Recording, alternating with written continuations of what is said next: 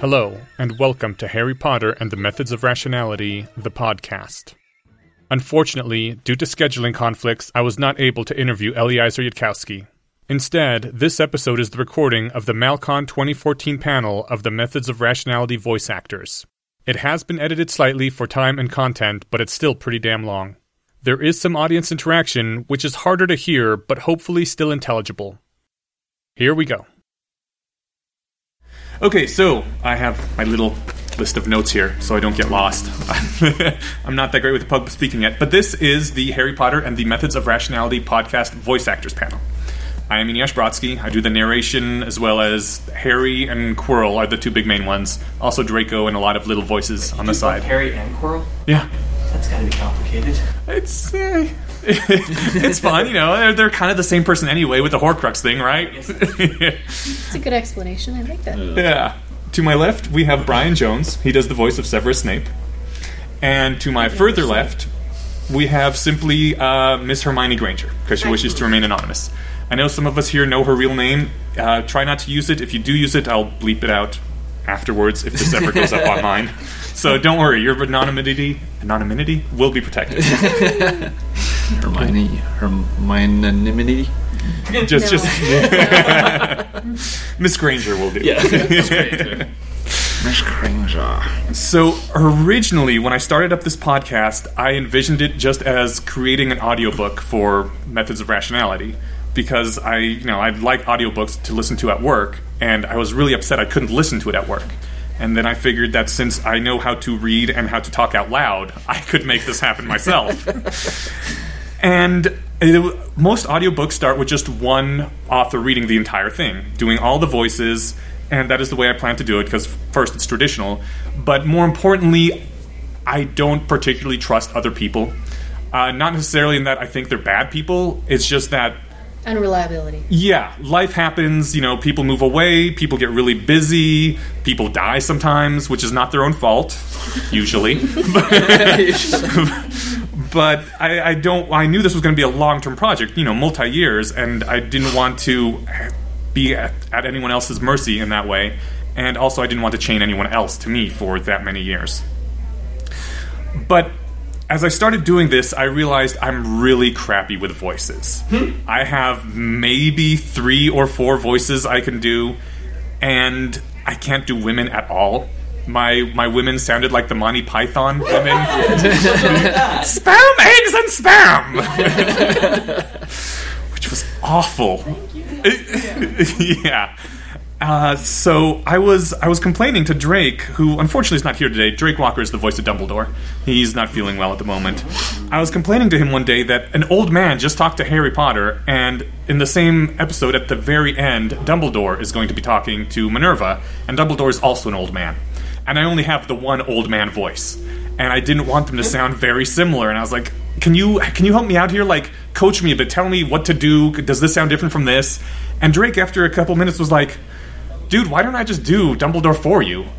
I'm like, no, you can't do that. This is going to be years. This is a major voice. It's like, whatever. I'm good for it. You know me. We've known each other since maybe before high school. Definitely high school at any rate. I'm going to be here. I'll do your Dumbledore. I was like, well, give it a shot. He's like, Harry, use the Force. I was like, that's brilliant. Except he did it much better, because obviously my old man voice sucks. And so I was like, yeah, sure, okay. You can do Dumbledore. Let's try this. And I loved it, and it was great. And at that time in my life, me and Drake and Miss Granger were hanging out a lot. And she wasn't there that evening, I don't think. But she was there a later evening. And did you hear my Hermione first, or were we just talking about this? I think we were just talking about it. I don't remember exactly. Okay. Did I ask you to do Hermione, or was this something you volunteered for? Because it's been so many years now. I really don't remember. I think that I was pressed into it by the both of you. Okay. No, really, you sound exactly like Hermione. I'm like, no, I really don't. It's pretty good Hermione. Yeah, whatever. But you don't hear yourself No. in normal speak. When you hear it recorded, it's a little different. It's just enough different that other people hear that, I think. I didn't read any of the stories going in. I had absolutely no idea what was happening. You highlighted the sentences for me, so I really had no idea what I was reading. And I didn't want to know, quite frankly, because it wasn't, my genre. It's something that I would listen to. But I did download it because I wanted to support it, and I heard my voice, and I just became more and more entranced with, wait a minute, that's me. It doesn't sound like me, because you do sound very different when you're recorded. I don't know if you've ever listened to yourself, but Or over the phone. over the phone. The echo inside of your own head gives you a very distorted sense of what you sound like. So even though I'm not terribly interested in the content, it was fascinating to listen to everyone else's voices, and then every once in a while, oh, yeah, that's me again. Were you chagrined to hear your voice? Because I remember when I first heard my voice recorded, it's like, oh, I sound like such a nerd. Yes. And actually, I read or seen on television somewhere that the old, 1940s, 50s actors on television were also very disappointed to hear themselves once they had been reprojected. They said, oh my goodness, that's not what I sound like. So it's a phenomenon that happens with most people.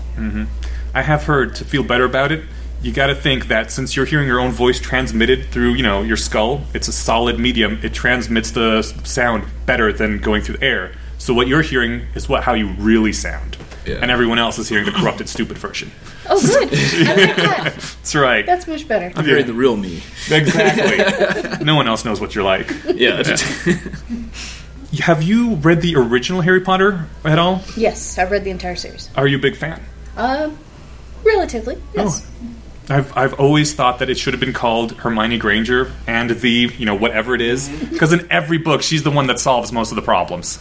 In the end, Harry finally steps up, but especially in the first one, deflect things and do special things. But she's the one that's like, no, here's the problem. Here's how we fix it. And by the way, I know the spell, so I'm the one who's going to cast it. Yeah.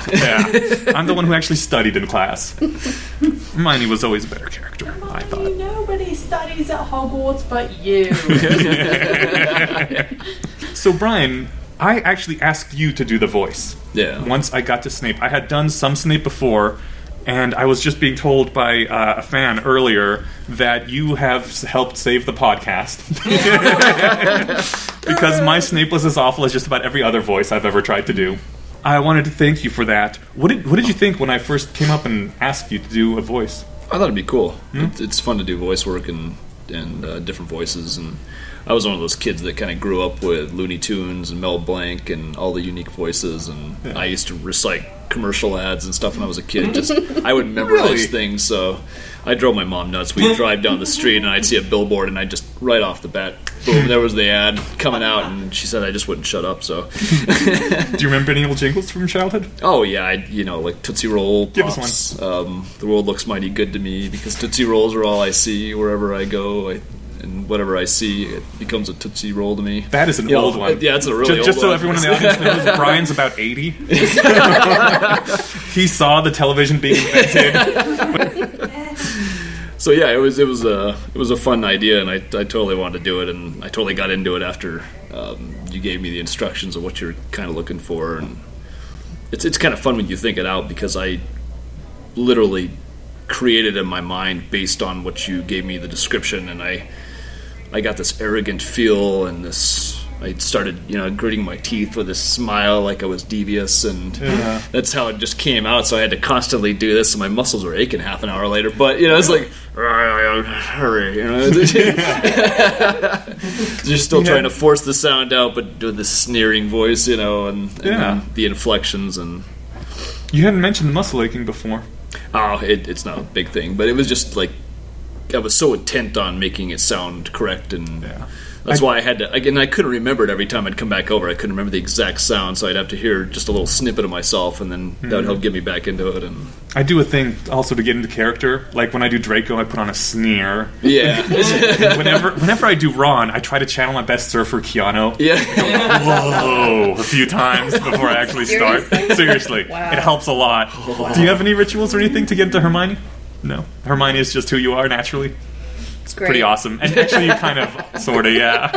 Now, did you read any of the story before you read before Methods of Rationality? No, or? I haven't read any Harry Potter, and I hadn't read any of the story. I just had him explain to me in the scene what we were doing and what was going on, and I do that a lot. There. So, Brian, you apparently did voice work even before this for, you said, some kind of Sherlock Holmes or steampunk sort of thing? Yeah, somebody at NDK asked me to step in and do a voice, some steampunk thing they were doing, and they have a podcast too. I can't remember off the top of my head, but they had a duel between Sherlock Holmes and Moriarty. Mm-hmm. So I came in and played the Sherlock Holmes part, and it was only 1 or 2 episodes, I think, that where they clashed, and this is another different time frame, and kind of same kind of thing with Methods of Rationality, where it's its own thing, but. I stepped in and did that, and it was a lot of fun. And I got to work with another guy that played Moriarty, and he does a lot of voice work too. So we were going tit for tat, and we ended up changing the script a little bit to stay in character, and it was kind of fun because we had a fight scene, and we couldn't just sit there and talk, and we had to literally be fighting while we were doing it. So we cleared the living room, we got some tubes and some PVC, and we were fighting, and we had to kind of choreograph the fight as we were speaking. So we worked it out as we were talking and clashing the sticks, and said, it had to be all that literally while you're talking. So it was more fun in that sense. It wasn't just sitting behind a microphone and going through your character, but it was acting it out, and it had a lot more to it than I thought it would. But it was really good. This guy could do a Sean Connery like you would not believe. Blew me away. So he kind of channeled that into Moriarty, and I was doing a real uptight British, I know my thing, ruffle, ruffle, and it was just a blast. So, would you prefer that, like being with someone, trading on and off, rather than just reading off a script? It depends, I think, on what you're doing. In that character scene, we were fighting on top of a train, and literally with swords, and it was very physical, so we had to do that. And it was fun going tit for tat with that, too. Mm-hmm. And that's when I looked at some of the script, and as we were saying it, I stopped it a couple times and said, I wouldn't say this in this character in this way. I would say this way. Mm-hmm. And I said, let me say it to you. And we went back and forth with a couple of lines between Moriarty and myself, and they said, yeah, that sounds better. And it's just the character. When you get into the character, you start to speak that way. Yeah. And you say, no, I wouldn't say this word. I would use this word, or I would use it in this phrasing. And it's Victorian, and, I've noticed you, a few times did suggestions, too, with Methods of Rationality. And that was, for both of you, actually, one of the things I noticed. When I was first reading it, I thought, I'm just transcribing this from, text into audio. I'm completely removing myself from this process. Then, when I believe it was when you delivered one of the early lines in the first chapter when Hermione is introduced, you delivered the line in a different way than I would, and that was when I first realized, just by reading this and adding my own emotional interpretation to it, I am changing the text a bit.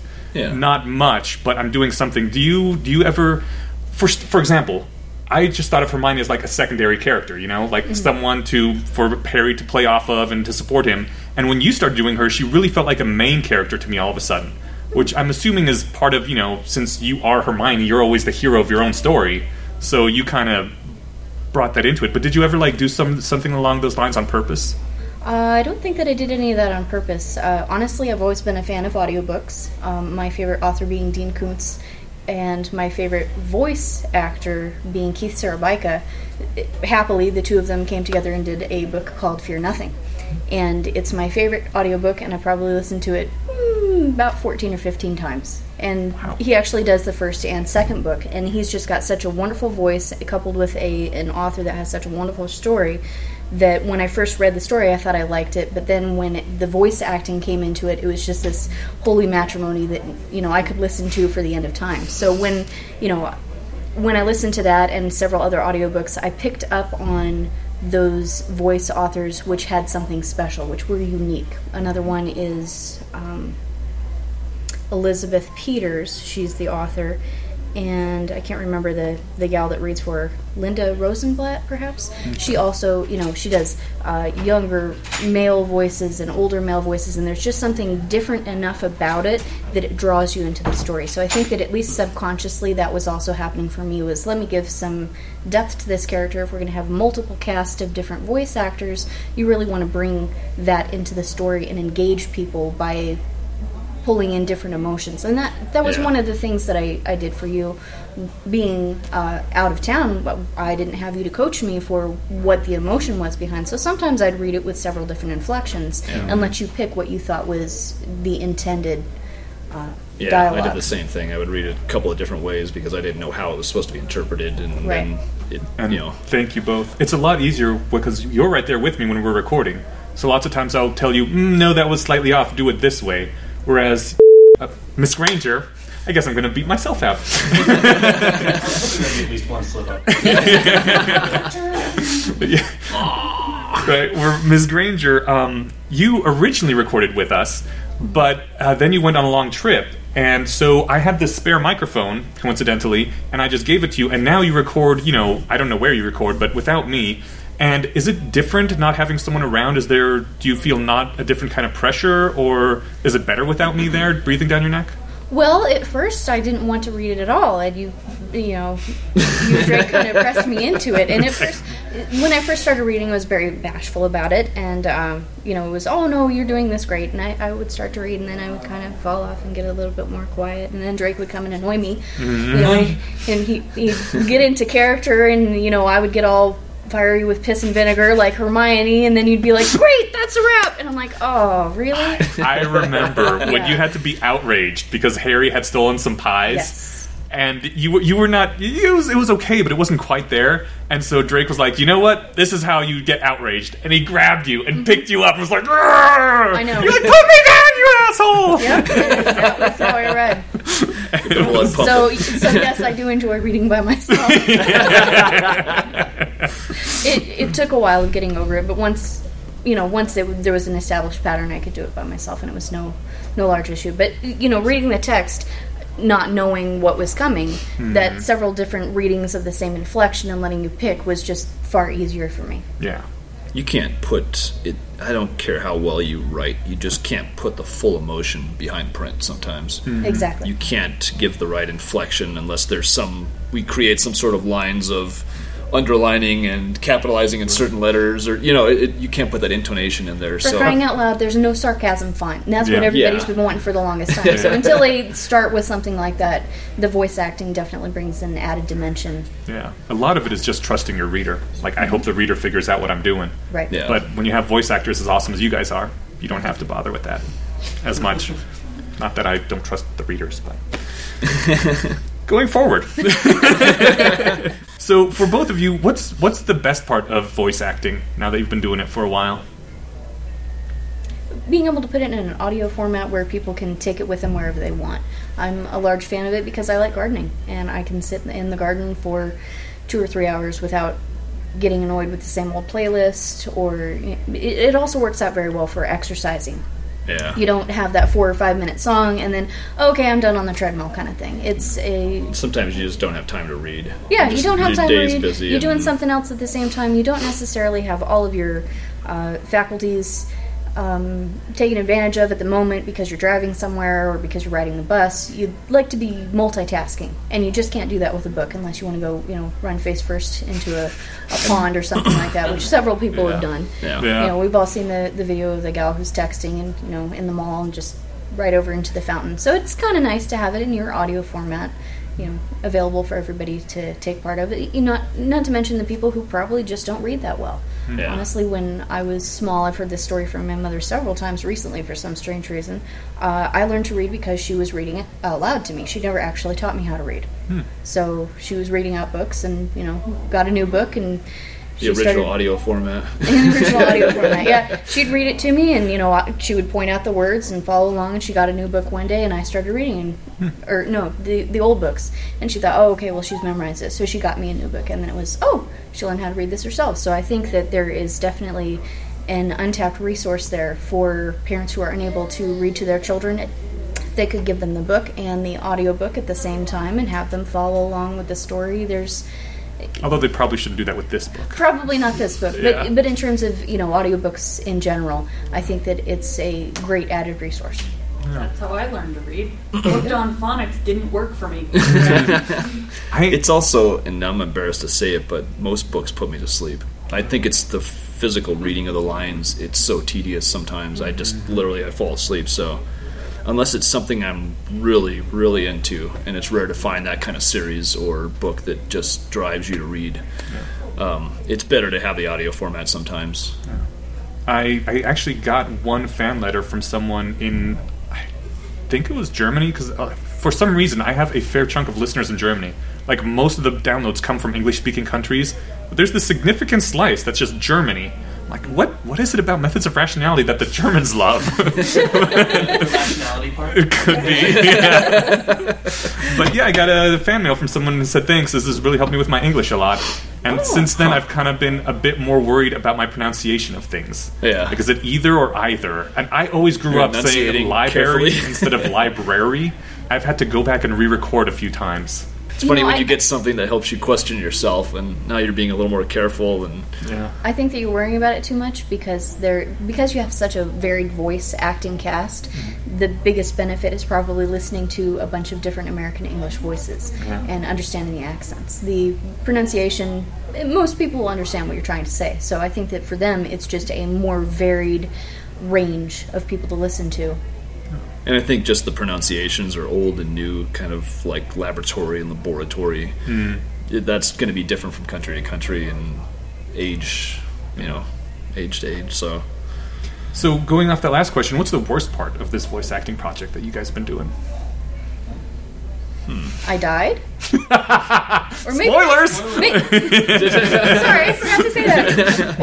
Or maybe that's the best part. I don't know. That, Now you're done. Hey, it's done. I keep hoping Harry will bring you back. Well, there is an alternate. There's a possibility. I mean, there's magic in the world, right? There is magic in the world. So, but I don't know. There's no real downsides because it's not my baby. So I can just read the lines and I don't. Yeah, have to we're worry about it. we're not really invested in it, No. other than just having to do the voice work and then move on. You do all the background stuff, so I wouldn't say there's anything downside to it. I have really. come up with one. Sometimes when I would read something and it would just be completely garbled, and you'd say, "Oh, I'm so sorry. Can you read that again?" And I'd be like, "Really? That took me 15 minutes of reading that out loud." But it's only 15 minutes, so I'm only at half an hour. Okay, we'll do it again. I know that you used to have me read in a room that had a sheet in it. Yes, to help reduce the echo a bit. Right, and sometimes I would be in a room that I guess was a little bit more echoey, or I didn't understand how to use a microphone. Again, I'm not exactly technologically savvy here, but you had the cushion for it, which I guess is just padding to put it in the box, and I had it over it thinking that it was somehow this special microphone cover. I don't know why that even occurred to me, because after you told me, no, that's just... It's a saliva That's catcher. box packaging, and I was like, oh, Well, yeah. every now and then you see the microphones with a little foam around them, Yeah. So Right. you're like, oh, it must be that thing. Right, so I read it, and you were like, no, that's not I can gonna barely work. hear you. Yeah, you're really distant. So it was a little bit difficult trying to figure out what that happy medium was because I didn't have all of your setups done completely correctly. But, you would see me speaking directly into the microphone and you'd say, no, just off to the side. And I realized, okay, he doesn't yell at me when I do it off to the side. So this, it was slowly building towards something, I can't record in this room because it's just too small, it'll be too echoey, and I can't, So I would just learn where the placement and everything would go. And standing up was also very important. Oh, really? Yes, I did stand So up your when I read. diaphragm, so you're projecting Something better. about that. I don't know. Maybe I was able to slam my, fist down on my dresser or something close enough by so that way I could get into character. But for me, standing up definitely helped me read a little bit more fluidly. Yeah, I'm picturing you off to the side somewhere in front of a mirror, slapping your face, getting into character. Come pick me up! Shake me! So you finally got it down perfect to a science right before you got killed. Yeah, exactly. I learned, then Killed I off at the died. pinnacle of my career. No, that's okay. There will be more, if you ever want to do more. But I was thinking about a project, which I will talk to you after this about. So it has been about 3 years since we started. I know, right? Didn't seem like it was that long. Yeah. Didn't. How has your voice changed, do you think, over the time? Because when I went back and listened to some of my early ones, I didn't recognize this because it's just, from week to week to week, there's not a big changes. But after about 60 episodes, I went back and listened to the early ones. I was talking a lot faster back then, and my voices were less distinct. It was, like narrator, Potter, Quirrell, all very similar. And now, when I do Potter, I'm like, hey, I'm Harry Potter. And when I do Quirrell, I'm like, I'm Professor Quirrell. Well, maybe the other voices helped you as well, too, because you hear the distinction and the emotion in those. And in the beginning, you said you were just reading an audiobook. It didn't. Right. It wasn't a scripted thing necessarily. It was just reiterating what you're reading. So Yeah. once other people got into it, maybe that helped you get into character as well. Do you think your voice or style has changed in the past 3 years? I don't remember. I have a crappy memory, so I don't really remember my voice per se exactly. So that's why I've got to hear it. And once I hear how I speak, then I can just reiterate it again. I can create it all over again and get back into it. So I don't think mine really changed. I don't know that mine's changed because, like I said, I don't generally listen to them. I did go back and listen to up till episode 40 or something like that a long time ago, and I was pleasantly surprised at how funny some things were happening, like Harry and Hermione fell in love, which I completely laughed out loud about. It was very, very funny to listen to what I had been reading in context, but I don't think that I'd recognized a change in my voice. We've got about 20 minutes left. Before I continue, are there any questions from the audience? I don't want to run out of time. No? No I questions? have lots of questions, but I don't want to take up all your time with them. Go ahead. Shoot something out. So I didn't actually know that there was a podcast until I saw it on the schedule here. I'm Oh. a big fan of reading it. I'm the exact opposite of you guys. I zone out while I'm listening to something, and I'll have to replay something like 15 times. So I don't really listen to audiobooks much, although I like the old radio dramas, and it seems like this is probably more akin to the radio drama than it is to just an audiobook. Are you guys all local? Well, we are, yes. That's, how I first got other people in it. They were just in my house, and I was complaining, and they said, we can help you out. But not everyone is. In the back there, Stephen, he did a few voices for me while he was up in Fort Collins, and just recorded them and sent them to me, and I've had quite a few people do that. It's still local. It is local, but I've had people from across the country. One of the first people that did it, I did not originally solicit people online to do voices for me. I was just like, my friends, okay, they've said they'd help me. If they ever punk out on me, I will go to their door, and I will ring the doorbell until they answer, and I will not leave until I get a voice. Laptop and microphone in hand. Right, I can physically, be there. So people across the country I would not trust, with that sort of thing. But someone came and recorded all of... I think it was Daphne Greengrass. All of her lines, just out of the blue, sent them to me in email, and I was like, well, shit, okay. I put them in, and from then, people started sending me things, and so now I actively solicit, and I put on, all the different voices in their lines, if you want to send them to me. But I've had some people from Germany. The guy who does Lucius Malfoy's voice is from Germany, and there have been a couple others, and they have a very distinct accent. You can hear it, and you're like, ooh, he sounds evil. Hey, watch it. It's never Germany. Well, you don't have the evil accent. You've gone out of your way, too. You've come over to my place a couple of times with the laptop in hand, and if you do this line, I forgot this one, and, just as easy. That's the worst part. When you have someone drive over to your house, and they sit there recording for 30 minutes, and then 2 weeks later, you're editing together the episode, and you're like, I'm missing a line. And I can't ask someone to come back to my house again for something I screwed up, so I'll drive over. Yeah. Well, it's not like we're more than 5 minutes away. That's true. So. We live a lot closer now. Yeah. So that's the next question. I've done some audio recording for teaching online classes, and I generally do it in 15-minute chunks. Do you mix line by line, or, how do you do that? If you're recording in separate places, that seems really hard to get the cadence and the interaction. It can be a challenge, yeah. I do record, I do all of my recording first, and for a half-hour episode, it's about an hour of recording, because I'm not that great at doing it in one take. I really envy the people that can, get a radio job, just read it, and they sound awesome, and they don't stumble. And, they don't have to spend 8 hours editing their episodes because they're good, and I'm not. And it takes me, a good 5 to 7 hours to edit an episode afterwards to take out all the flubs and put everything together. But, yeah, and then I have people come over, and they just do everything in one take, and then I, paste in the lines where I need them. Audacity is great for that. It's a free program. That's what you use? Yeah. It's great. And, a lot of the times, their interpretation of the lines is not the same as mine would be. And the cadence, I think, maybe is not quite right. Audacity can help with that a little bit. It can slow down. It can speed up. You can add little, spaces between lines. And I do that a lot. But there's only so much you can do. And I figure that's just part of the charm. That's other people lending their interpretation. to the story and bringing characters to life by having them not be how I would read them, by having them actually be individual people.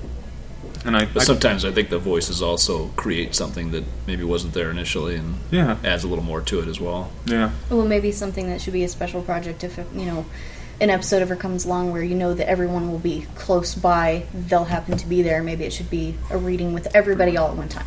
That would be cool. I think that would be Take interesting an hour to try. and do it, Interesting to try just at least once to see if everybody could read at the same time with minimum of editing. I think I would need a mixer and some more microphones. I tried doing that with Drake for the 3 dialogues, the Use the Try Harder Luke, where Mark Hamill is talking with George Lucas, thank you. Star Wars guy that I hate now. Yeah. And they're talking together, and both of us just stood near the microphone and talked into it.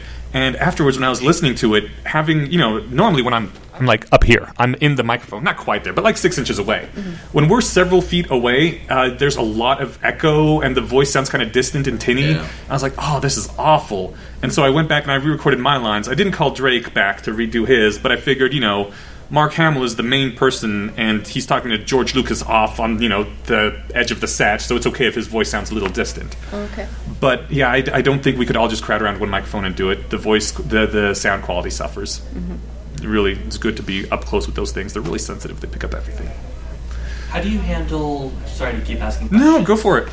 How do you handle having to let it sit for so long and then come back to it? There's such a long time frequently between story arcs or even between chapters.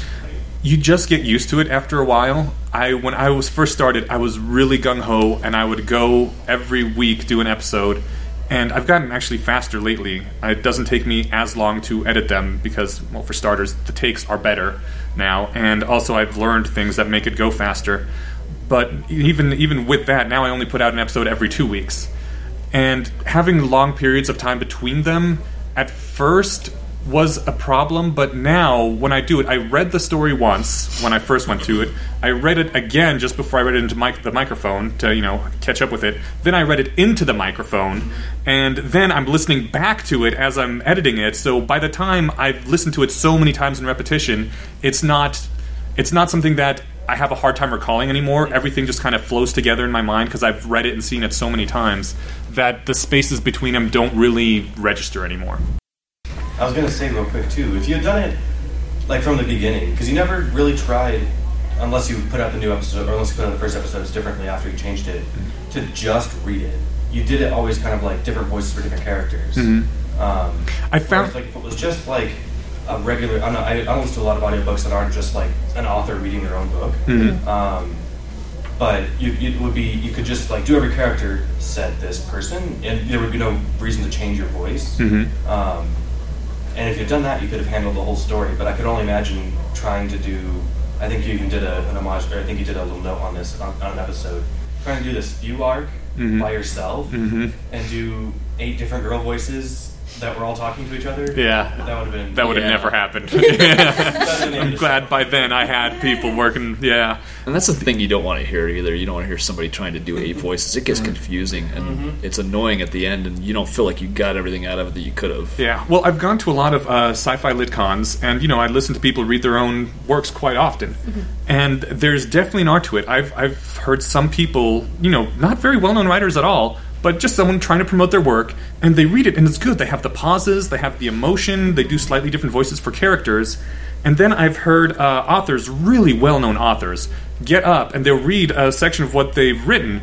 And I've in one case, I'd read the thing before, and it was brilliant, and I'm glad that I'd actually read it before, because when he read it out loud, it was awful. He just read the words and just spewed them out of his mouth, and it really doesn't work to just read it straight, because when you're reading on a paper, you have the paragraph breaks, you have the quotation marks, so this paragraph of narration is over, now it's someone talking, and there'll be a someone said tag relatively soon thereafter. Or in the context, you can tell, this person just did a thing and now he's talking. But there are visual cues to let you know. And when you're listening, those visual cues are lost. You don't have the spaces, you don't have the paragraph breaks and the quotation marks, the italics sometimes that are used. And so you need to have it in audio instead by having a different voice. Or in some cases, whenever there's a flashback, someone's remembering something that happened before, it's always in italics in the text. And now I do an echo for that. because you need some way to tell someone this is not regular text, this is slightly different. Right. I think that it's just a different artistic medium. Yeah. Acrylics and pastels. You might be good at one, you might be good at both, but if you happen to be a specialist in reading the books out loud, that's wonderful. It doesn't necessarily correlate with those artists that can both read them out loud. Stephen King books, some of those put me to sleep, but I was gonna say. some of his short stories, when he reads them out loud, I've read the stories without that voice, and it seems that he knows what his intent was, and it brings it out much more clearly, and it's actually kind of fun to hear the artist themselves put in the inflections the way that they were meant to be. So it can work out well. That's a drawback too, is some writers just, they can emote so well through their writing, but if they were to speak it out loud, it is just so dull, so boring, and just That's why they're writers and not actors. yeah, Right. exactly. And some of them will just never sound good with audiobooks, so there needs to be those other people that come in and read it and can give the emotion that was written. So this is a really long story. It's got to be hours of audio, many hours of audio. Yes. Did you find, I mean, obviously you probably wanted to try to keep a consistent feel throughout the whole thing. Did you find 50 episodes in that you're like, well, crap, I should have done this different, but of course there's no way I can go back and re-record 50 episodes. Right. Yeah. Yes. There have been several times I've wished that I had done things different from the beginning. I was able to change some things because I redid the first 9 chapters later on, but there's other things that I'm like, well, that's too bad. It'll just be part of the learning experience. Do you put together outtakes? We talked about that. we've actually talked about it quite a bit. I didn't for the longest time. I didn't see why anyone would care, right? You know, whatever. But people kept getting on me, specifically people that had done voices with me. And so I went back when I redid the early chapters, and I pulled a lot of outtakes together and put them in a file. And recently I've been putting some more onto that file, and I think I may be publishing that at the same time I do this, when I throw this online. It's stuff like that is helpful for the fans because, you know, we know the characters really well, but sometimes we want to know the actors too, and the outtake tracks give us a chance to meet you guys. I often wonder, because you have kind of, you know, a sort of a girly high voice anyway, and it's exaggerated a bit when you do Hermione. She sounds, you know, you're trying to make her sound younger. She's a 10-year-old girl. Right. And I wonder how many people actually realize that you are an adult, because one of the outtakes is like, bloody hell, I need some beer. And it's great hearing Hermione say that. Well, it was one of the things that very early on it was very nervous making. So that would help me if I just had the one. If I had 2, then I would start to slur. So it was just that one beer, you know. Either it was it helped me get into character, or I was promised one after I read my lines. Yes. So It's okay. Hermione's Holding a 12, beer on a you know, string in front of her. Right. So But- she's old enough for the beer. I suppose with the higher voice, it would probably be pretty entertaining to hear myself getting pissed off that I've read this for the 5th time and I can't pronounce Severus Snape. Salazar Slytherin See, you was can't the even one you do had it. a problem with. Salazar Slytherin. Oh my god. So many people stumble over that when they try to say it. Yeah, there were several times that I would read it 5 or 6 times over, and I would get progressively more and more angry, which probably came out in the reading. There was that one time where you're trying to do it. You did the paragraph like 5 times, and then someone drove up and you were like, "Fuck it, I'm done. I'll come back to it tomorrow." I don't remember that one, but It was yeah. great. And I was like, "Oh Yeah. God, I hope she comes back to it tomorrow," because you were, you know, up in that faraway town, and I didn't want to have to drive all the way back. You know, I was staying the night, but I didn't want to drive back the next weekend. That was something I had an issue with a couple of lines, and it was just because the way I was gritting my teeth and smiling evilly in the background. Yeah. I couldn't say certain words, and I had to practice that, and I just, you know, like suffering, suffrage. Yeah.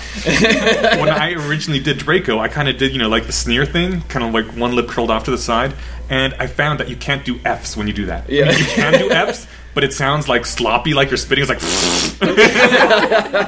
So now I just do the sneer to get in character, and then put my mouth back to normal. I guess because I haven't tried to do anything other than my normal voice, perhaps with a little bit, you know, a higher pitch, I haven't experienced that. Perhaps in the future. Yes. Brian, did you say you did Snake before you'd seen the movies or read the books? Well, I'd seen the movies, but and I kind of thought of that character. Alan Rickman archetype in your Yeah, I was Good. picturing him when I was trying to speak, but then lending a little more in the evil feel and trying to give a character of his own too. He just wasn't a duplicate of that. So, but yeah, I had seen the movies at least, so I had a little something to go off of. I was going to say, because you hit Evil Potions Master right on the head. Just, try and get the character, by yourself. That was epic. I don't know about you guys. The Alan Rickman characters. I pictured Alan Rickman before the movies ever came out. Yeah. He's a lot less emphasis and inflection in anything than your character. Yeah, Alan Rickman has really more of a low drawl. His voice rolls the whole time. The board works, but it's not like the same Right. Yeah. You really get the anger in your voice. Like, I hate you, Potter. You feel that in every single word. I took that from your cues as what you're trying to describe as his character, but that's why I, when I was trying to create it, I was gritting my teeth, and I was thinking evilly, and I was so pissed at him all the time, It's just like, but I had to accept him. And no wonder your jaw hurt afterwards. Yeah, so I was literally, it was like driving in rush hour traffic. You're gritting your teeth, and I was doing that all the time, so I was a little jaw achy at some point, if I read a lot of lines, but it was fun too at the same time. It lends to the character, and it helps you as the voice actor speak it correctly because it's there. You feel it. You're not just thinking it. You're feeling it too. It's like, you little son of a. Whenever I do Quirrell, did you watch the old X-Men from the 90s? Yeah. Remember Magneto? Yeah. Whenever I do Quirrell, I think of Magneto like this arrogant general. I always puff out my chest and be like, I am the lord of this world and all these stupid people. I don't, but I should. Now, I have a question along the lines of, picking how you're going to do the voices. Has anybody given you trouble because it's not in a British accent? No. Actually, there's been one or two comments that are like, this would be better if it was. I'm like, yeah, but I can't do British accent. With one of the characters, Seamus, I tried to do Ireland-ish or Scottish or something. But my problem is that I don't know those cultures. I don't know anyone who speaks with that accent. My entire exposure to those languages is the Lucky Charms leprechaun and Groundskeeper Willie from The Simpsons, who I think aren't even the same nation. Like, one's Scottish and one's Irish. You need to go watch something like Lock, Stock, and Two Smoking Barrels to really hear that, or even Snatch and hear a fake one that's just so heavy. And yeah, so I kind of mashed those two up, and I did it. Yeah, and I got a comment from someone from Ireland who said, "This is painful to listen to. You sound like some kind of retarded combination of Scottish and Irish, and I don't know what's going on, and no one talks like this." See, that's something I really liked as a kid, and I really got it sucked into as I heard accents, and I memorized accents, and I can go and put myself into an accent, and I'm practicing the words, the sounds, the draw of it. Yeah, all my accents are caricatures. I kind of like that there's a heavy comedic aspect to the book, because then I don't feel so bad when I do my crazy Western guy or the man from Russia. It's okay because it's comedy. Yeah. But if I had to do it seriously, like I had to for some characters, it just didn't work out well. You guys saved my life. It's kind of crazy because I was really nervous too when I first started.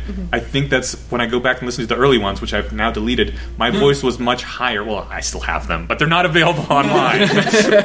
My voice was much higher because I had that tension in my chest and in my throat. Oh, absolutely. And it kind of pushed everything up. And I think that's also why I was speaking fast. I was like, I want to get through this. This was written in puberty.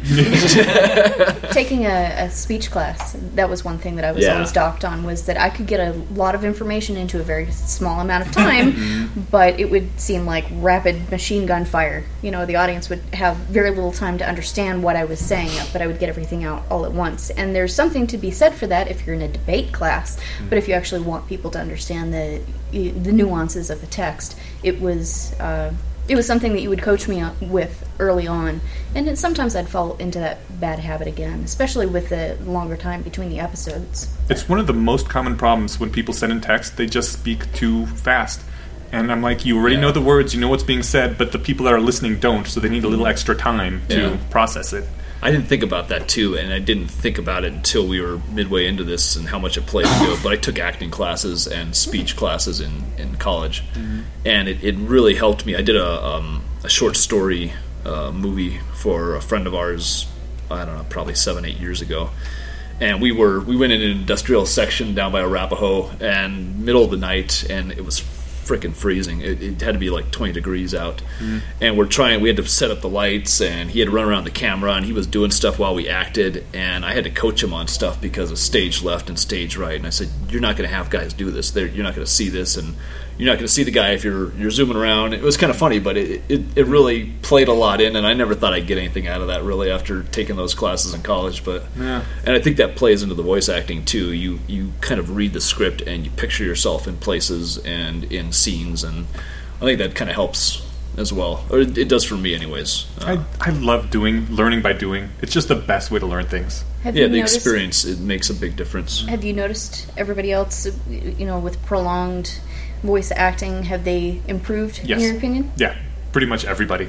Good. That the first time it's always, very fast, and also breathy. Breath control is a big deal, which I also discovered. It's in the middle of a sentence, you can't just stop and take a breath and keep going. So if sometimes the sentences written are a bit long, and they use very large words, and so it can be hard. I have to, I'm reading the sentence and I run out of air halfway through, and I'm like, okay, back to the start. Well, that's where the pauses and commas are great places to take breaths, and that's where you can add the emotion in. You're faking it in a way to add your breath back in, and you're pausing to say, but it's really not, and it sounds like that's what the character would do, and it's realistic though. The character has to breathe as well. They're not full of air. Well, are you sure? I think that some of us are a bunch of windbags. Well, depends on the line, I suppose. But that's what makes it a super stimulus. You take out all the things that normal human people do, so that it just sounds like Superman when you're done with it. Yay. I think we are almost out of time. Yes, we are actually a couple minutes over, so I should wrap this up. If anyone wants to do just a few lines, I have a couple dozen roles here that are just between 1 and 4 lines. All of them, they'll be really short, and that will be down at 1:30 where they're having the 11sies Hobbit breakfast right now, just across the hall and to the right. Okay, hopefully I'll see some of you there. Thank you for joining us. Yeah, thanks for coming. And thank you for listening. Come back next week for a special episode featuring bloopers and instructions on how you can lend your voice to the Methods of Rationality podcast.